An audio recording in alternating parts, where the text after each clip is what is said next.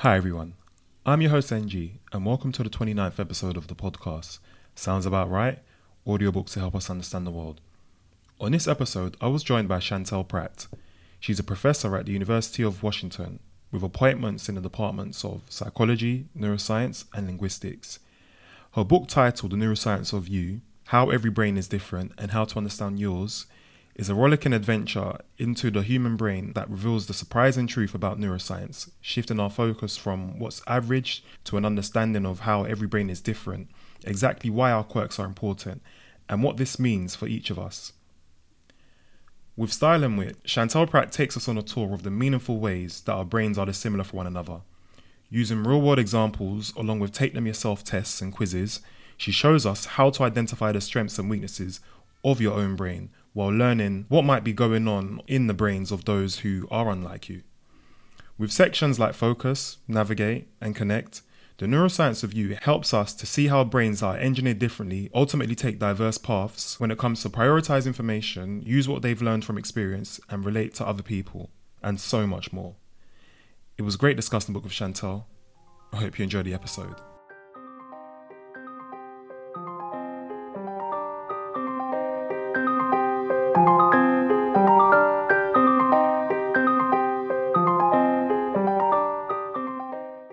I wanted to start off firstly by asking, how does the functionality of the brain depend on the environment and context it's operated in?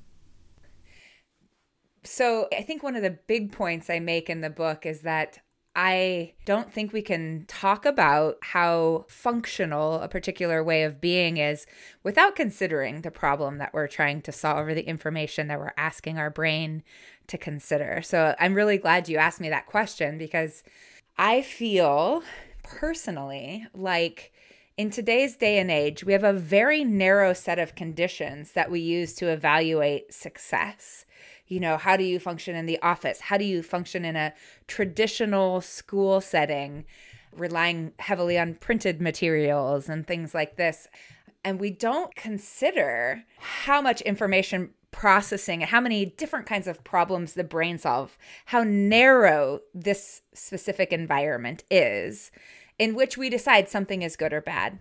So I was listening to a podcast the other day and they were talking about motor skills, motor programming. And the scientists made this really, I think, valid point. It's a way better way of describing this than what I'm doing by saying that we have artificially intelligent computers that can beat the world's experts at chess, like no problem. But we don't have a robot that can move a chess piece with the facility of a 5-year-old. So we take for granted the skill and the problem solving that goes into sort of manual dexterity or navigating the world or being sensitive to changes in the environment. And so one of the things that I talk about in the book is that human brains are multidimensional biological systems with different ways of being. And human beings are multidimensional behaving creatures that have lots of different kinds of problems to solve. And I think in order for us to talk about whether any particular way of being is functional or dysfunctional, we have to think about what it is that we're asking this brain to do. In what context might this be functional? In what context might this be dysfunctional? So that's one probably very long answer to your question, but it's even more complicated than that because I think the context shapes the brain, right? And we know this, but I just don't think the average person can appreciate how malleable our brains are and how one of the most quintessentially common things about the human brain is that rather than being born with a bunch of hardwired ways of being, we're born with powerful learning devices that allow us to adapt to our particular environment, our particular context. Like a river rocks, you know, the river runs through and it shapes us. And so our brains become specialized to understand and operate in the context we inhabit. We adapt to our environments and our lifetime of experiences. And because of that, no two brains are alike. It really is true that no two brains are alike and that your brain is particularly well suited to understand and make decisions for you based on what it expects from your lifetime of experiences. Absolutely. And speaking of context, I think you mentioned the London cab drivers bring that point home as well, isn't it? I love that. Yeah. I'm sure your listeners have to be familiar with this story to some extent, or at least part of it, right? Because it's so beautiful. I try and say different doesn't have to mean better or worse. And then I make the caveat, hey, I was born before the everyone gets a trophy generation. It's not like I'm just trying to be facetious here and say, no, your brain is good at things too. It's really true. I mean, our brains have been evolving in the vertebrate form for hundreds of millions of years. If these ways of being survived, they're good at something, right? And I think the London cab drivers who became temporarily famous because they have these larger parts of the brain, the anterior part of the hippocampus, which is important for storing spatial memories, which we then found out were not something that they were born with, but that resulted from these thousands of hours of studying that it takes to memorize this test called the knowledge that has all of the roadmaps of the greater London area. And they study for this for years. Only half pass the test. And those that do pass the test, at the end of their studying, basically cram so much information into this part of the brain that it's increased in volume. And that was only part of the story. So like if you said, oh, would I like to have a better memory? Would I want to have a bigger ability to sort of remember locations or something? Many people would say yes. But Eleanor Maguire and her colleagues did these longitudinal follow-up studies that allow us to really dig into that.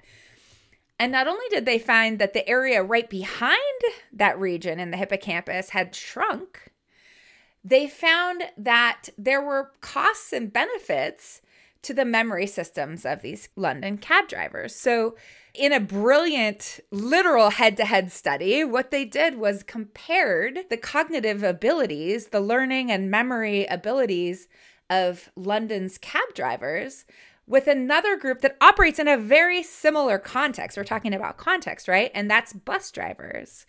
So both cab drivers and bus drivers need to navigate in these busy London streets, navigate a moving vehicle, avoid collisions and so forth and so on. But bus drivers on average, first of all, bus drivers don't have to take that knowledge test. And second of all, they're driving some limited number of routes over and over. They're not navigating infinitely different number of places. And what she showed was that while cab drivers outperformed the bus drivers on tests that were relevant to these skills that they had trained their brain for, so things like recognizing familiar landmarks in London or estimating how far apart two places on these memorized maps would be, they underperformed bus drivers in the ability to form new memories about different non-spatial things. So I think there was one object tracing task and even one that had like remember a list of words. So their brains had become fine-tuned to this incredible task that they had asked them to do. They had stuffed it full of all this map knowledge, but there was a cost to it. Right? That information had crowded out parts of the brain that take in and remember new information, particularly that wasn't about spatial locations. And still, there were a number of tests that both groups performed equally well on. So things like remembering stories or recognizing faces, that would be part of everybody's daily living.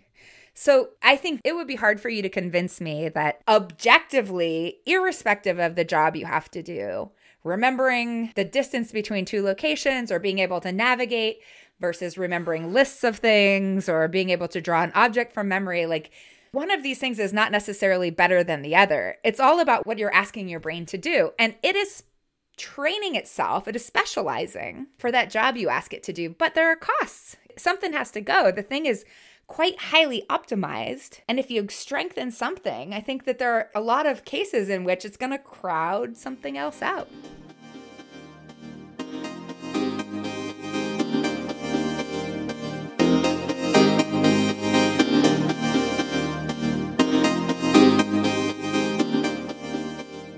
Why is it important to look at the brain's computation to then understand its function.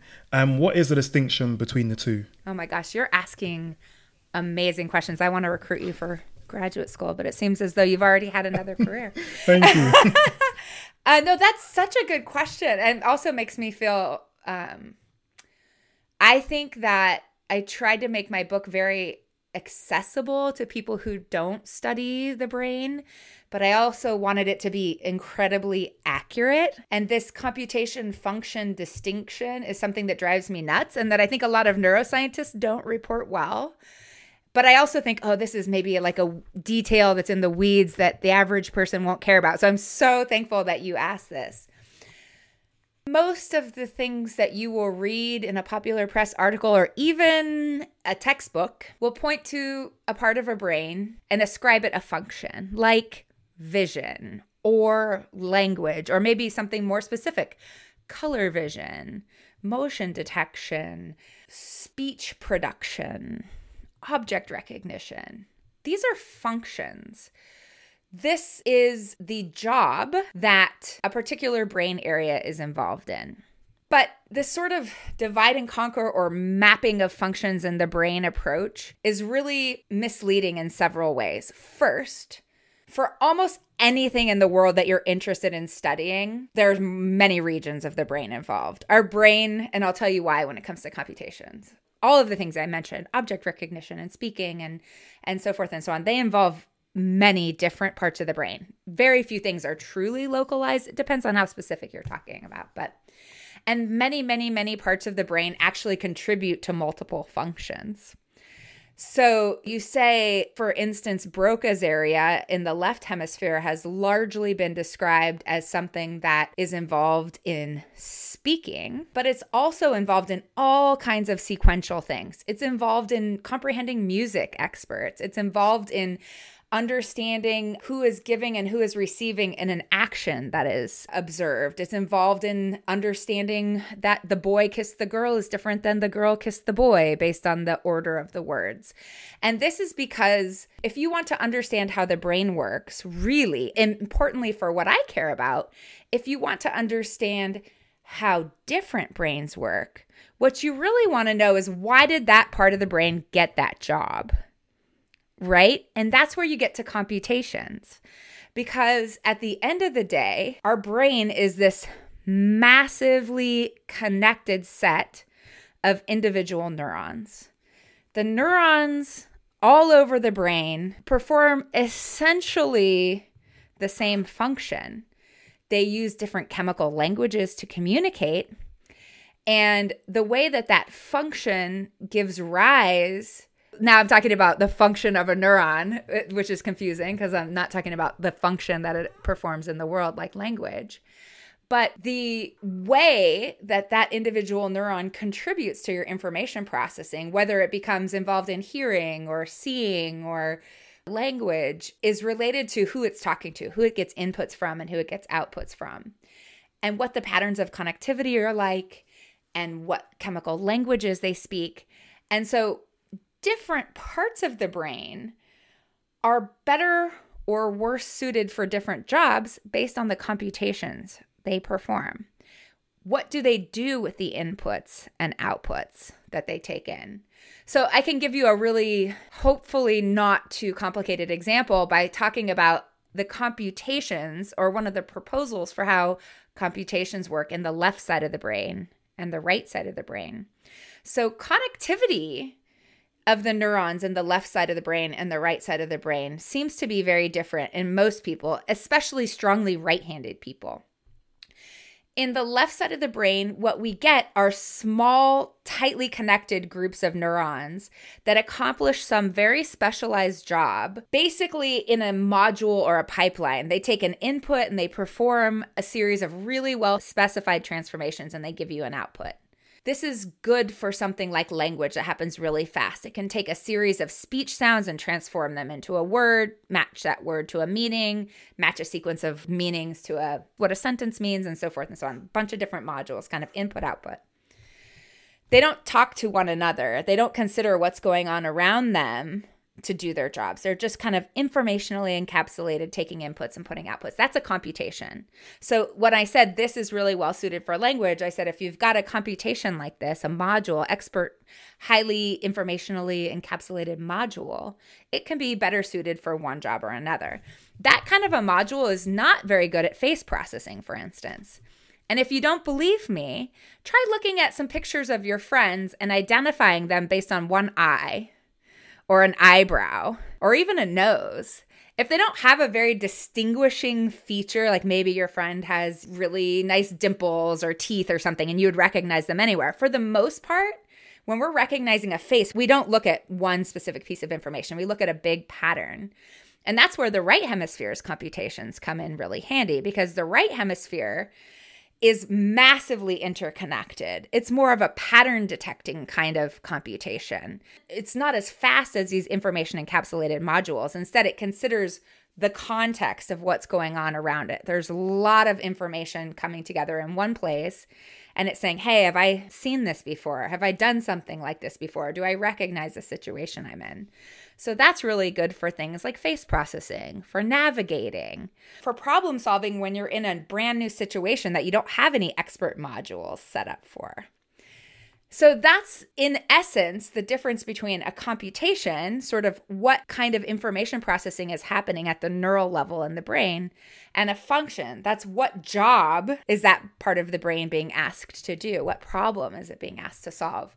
And most people talk about brains as if there's a region of the brain that is designed to do a function, and this is almost never the case.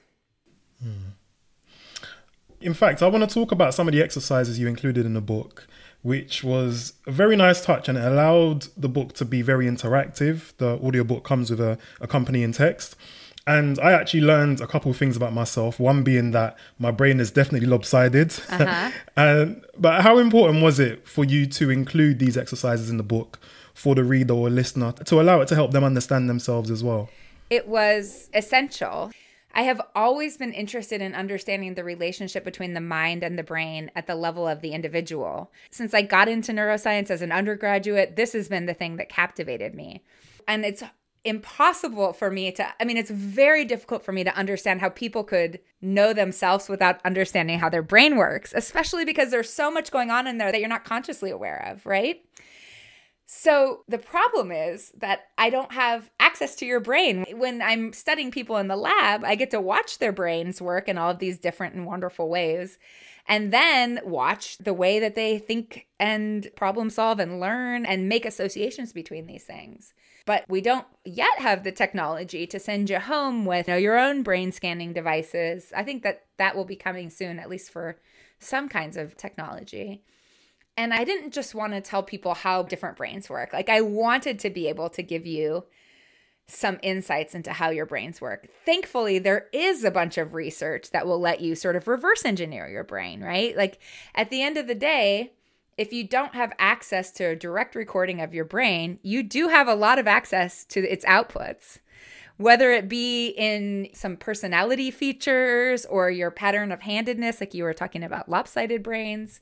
Many people don't realize that handedness is not a dichotomous variable. It's a continuum. And until you start to try and do strange things with the different halves of your body, you don't really know whether you're pretty balanced or very, very lopsided to one or the other side, and what that might tell you about the different computations of your brain. Why did your right hand or left hand get the job? What are the computations that we need to manipulate to do fine motor skills? And what might that tell you about something as distantly removed as your personal narrative? How do you make sense and connect the dots between the sequences of events in your life? And it was not always easy. Like in the Adapt chapter, I'm really talking about how your life experiences shape the way you perceive the world and connect the dots. And I use language experience as a model for this because I've done a lot of work on bilingualism. But of course, I could write a whole book saying, how often do you have this experience? How many countries have you tried? I mean, it'd be really hard to get an index of what somebody's life experiences are and get an idea of what their brain has adapted to. So sometimes it was harder than others, but it's called the neuroscience of you for a reason. I, who have been doing neuroscience for 25 plus years, still learned a lot about myself when I wrote it. So there was a lot of me search going on in the writing. And so that was my goal, is to help people understand themselves through this lens that I use to understand the mind and brain.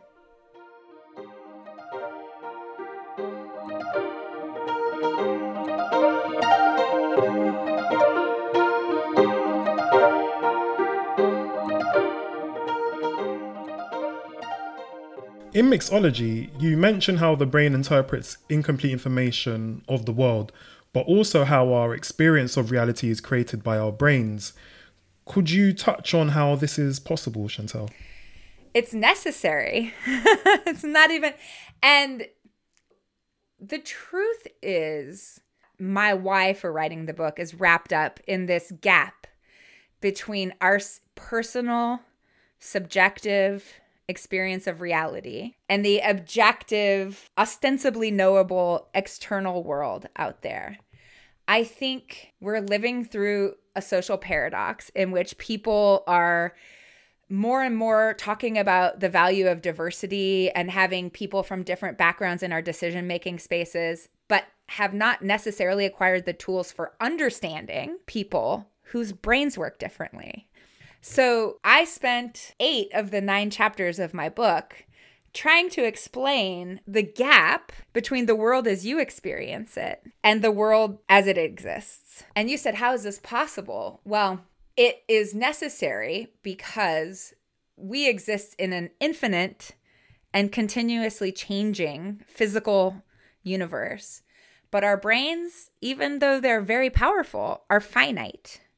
And they sample the world in discrete, bite-sized chunks. So this perception we have, you look around you and you feel like you're in a movie, or that your eyes are taking in the world as though they're a video camera. But this is absolutely 100% illusion. Your brain is connecting the dots to create the illusion that you have full knowledge of what's happening around you, so that you're not confused all the time, so that you can make decisions. I mean, even if our brains were 860 billion neurons large and we could take in 10 times the amount of information and would need to connect the dots less, if that were the case, the information processing that would take place would be so onerous that by the time you understood the world, 15 seconds would have passed, right? So, our brains are inference. They're inference generators. They take in incomplete information. They fill in the blanks all the time. And so I talk about the example, which I've since learned was really only famous in America and not other places in the world, this internet sensation called the dress, which took the Americans by storm, at least. We knew about the dress as well, honestly. Oh, you did? Okay.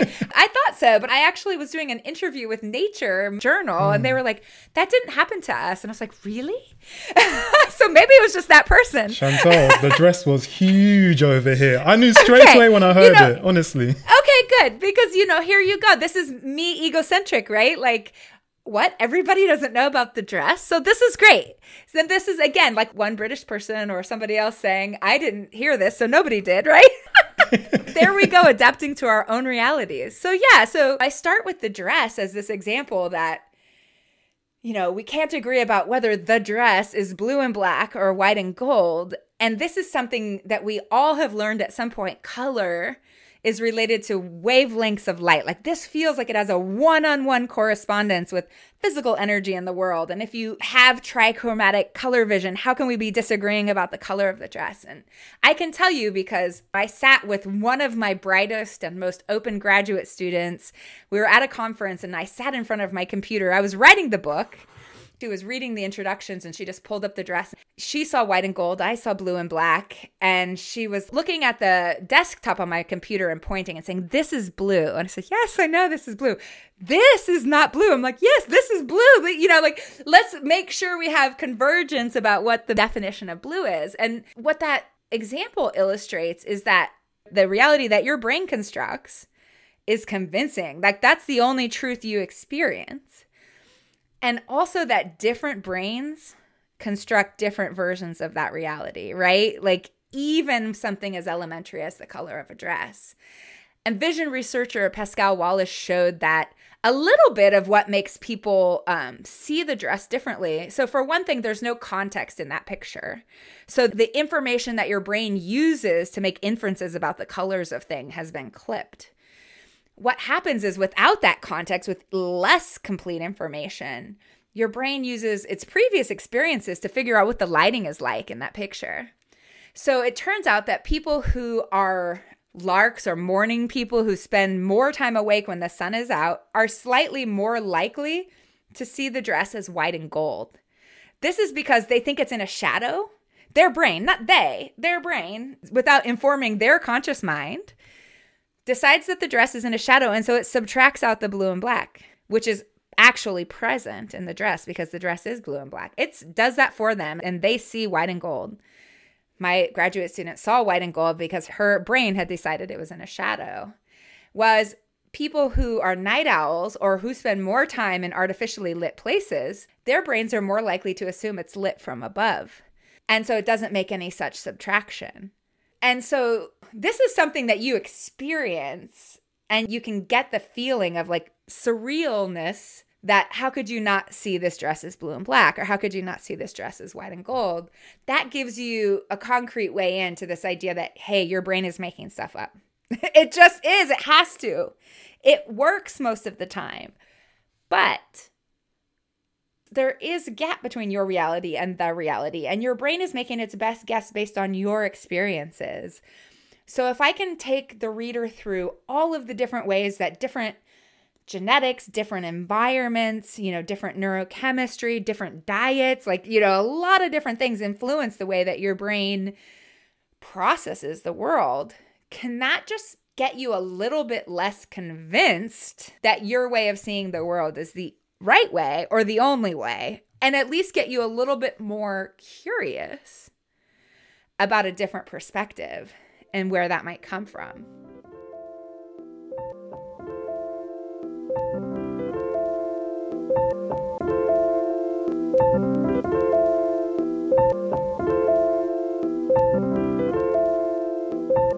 I thought your chapter Adapt was interesting because once one becomes an adult, it's quite hard to accept that we are not as willing to learn new things and that our brains create shortcuts.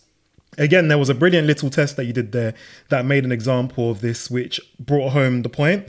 And you also highlighted why it's hard for us to do better when we know better. So, Chantel, would you mind explaining this and mentioning the horse and rider analogy that you mentioned in the book? A lot of what I'm talking about here are things that your brain does quickly and automatically without you having any conscious awareness of. And I think that although we can learn all kinds of new things and use those things to guide our decisions, I think that people are largely unaware of how rare or how little of our behavior is actually driven by our explicit conscious awareness. So these are two control systems that I call horse and rider in the brain. So I use this analogy because I am an equestrian, so it really works for me, but I hope it works for other people too. So the horse is our implicit way of knowing things. It's this early automatic information processing that is incredibly sophisticated and informed, again, by all of our previous experiences. Most behaving animals on the planet exist only with this kind of moving toward things that are good and moving away from things that are bad without any explicit deliberation. Trial and error, right? For any context is a word that you started this discussion with that I really love. For any context that you might be inhabiting, your horse understands that there are a series of actions that it might take, and it has a representation of how successful it thinks these different actions will be based on your previous experiences. So if you're somewhere like in your living room, somewhere that you're very familiar with, you have a lot of experiences with all the different things you can do in your living room and how likely those are to lead you to success. In terms of, this is something that feels rewarding to my brain. Most behaving animals exist only with that, and it works quite well. But humans have this way of overriding the trial and error with language.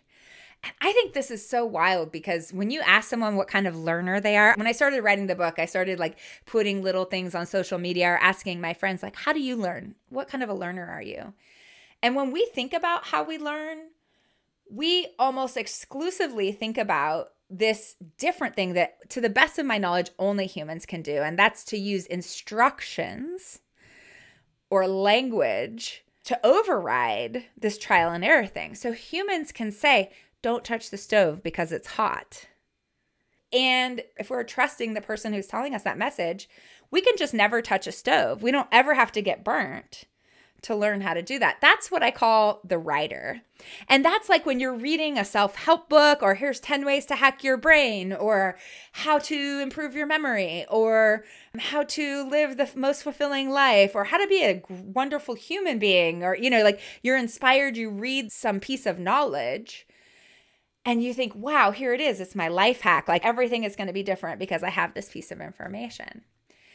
And this is, I could talk to you for way too long about this human ability, because essentially what we can do is reprogram our brains on the fly with language.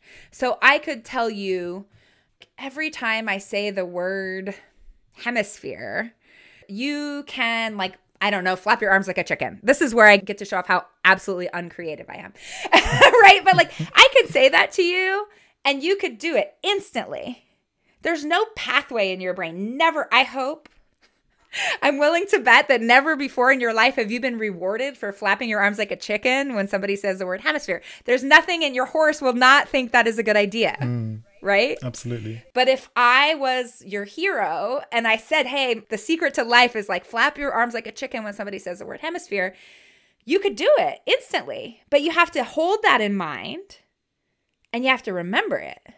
And that is hard. That is effortful, because there are very few things that you can hold in mind at any given time. 1, 2, 3, 4, depends on how you count, depends on the person. But we all know this is one of the fundamental limits of human information processing, right? When you walk into the kitchen, you're like, what the heck am I doing here? That's because whatever that idea you had to get there between when you left the living room and you got there, it fell out of your working memory, out of your mind, right? So we have this ability to override or reprogram our brains, but it's effortful and it requires protecting that piece of information at the cost of everything else that's competing to control your attention. I call this part of the brain the writer because it can be used to sort of take this automatic system for behaving and reprogram it. Your writer can use your knowledge, your previous experiences, your explicit values to steer your horse away from something that might feel good but be bad for you or be inconsistent with your beliefs. But that takes energy. It's effortful. And if there are other things happening in your brain at once, if you're tired, if you forget, the horse is going to go back to, these are my ways of behaving. This is the one that leads me to success.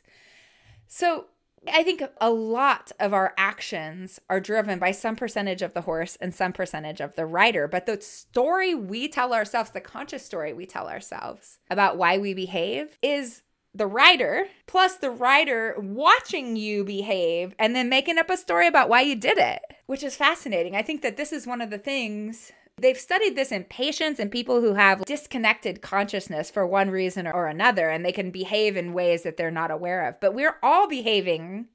Some percentage of our behavior, involves something that we're not aware of.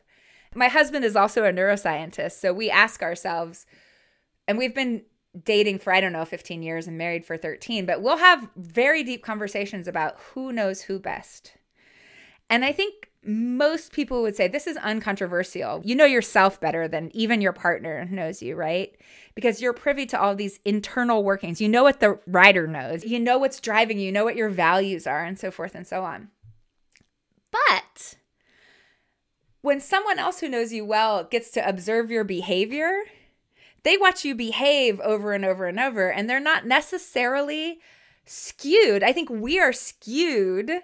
We overrate whatever the rider knows and don't notice the ways we behave that might be inconsistent with what we think we want or what we think we want to do. So on the other hand, the person who is observing you They see the behavior itself and don't really weight the why. I think it's all very complicated, and a really funny story just to say why knowing better doesn't necessarily lead to doing better, because the knowing has to be in your working memory.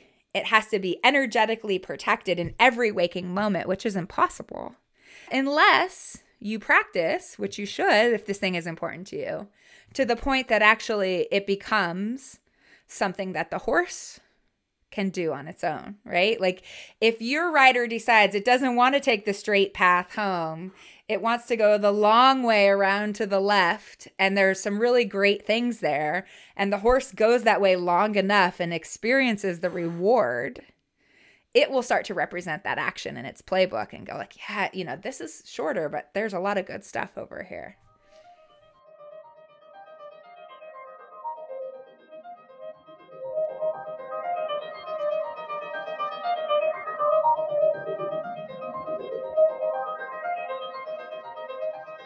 The last thing I'd like to ask you is, when it comes to neuroscience, you can correct me if I'm wrong here, but it seems as though there's a lot of emphasis and focus on the prefrontal cortex and not as much on the basal ganglia, when that has like a high level of importance as well when it comes to how our brains function as well. Is there any particular reason why this is the case?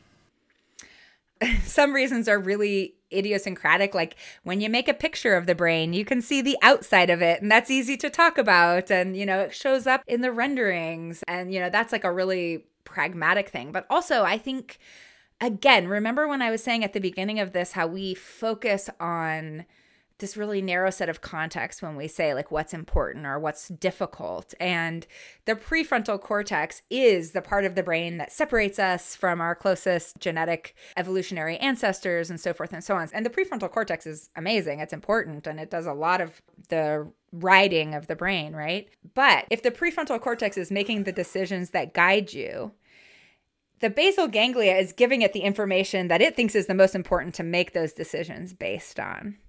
So the basal ganglia is learning and rewiring and turning up the signals that it thinks is relevant in any context and turning down the signals that it thinks is irrelevant. So it's like the behind the scenes setting the prefrontal cortex up for success.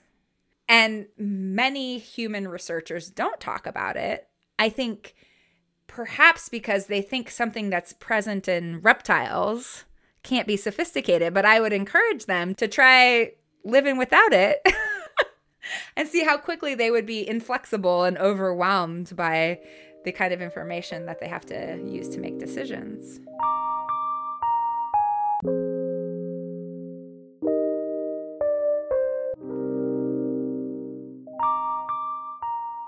That was Chantel Prat, author of the book The Neuroscience of You, How Every Brain is Different and How to Understand Yours.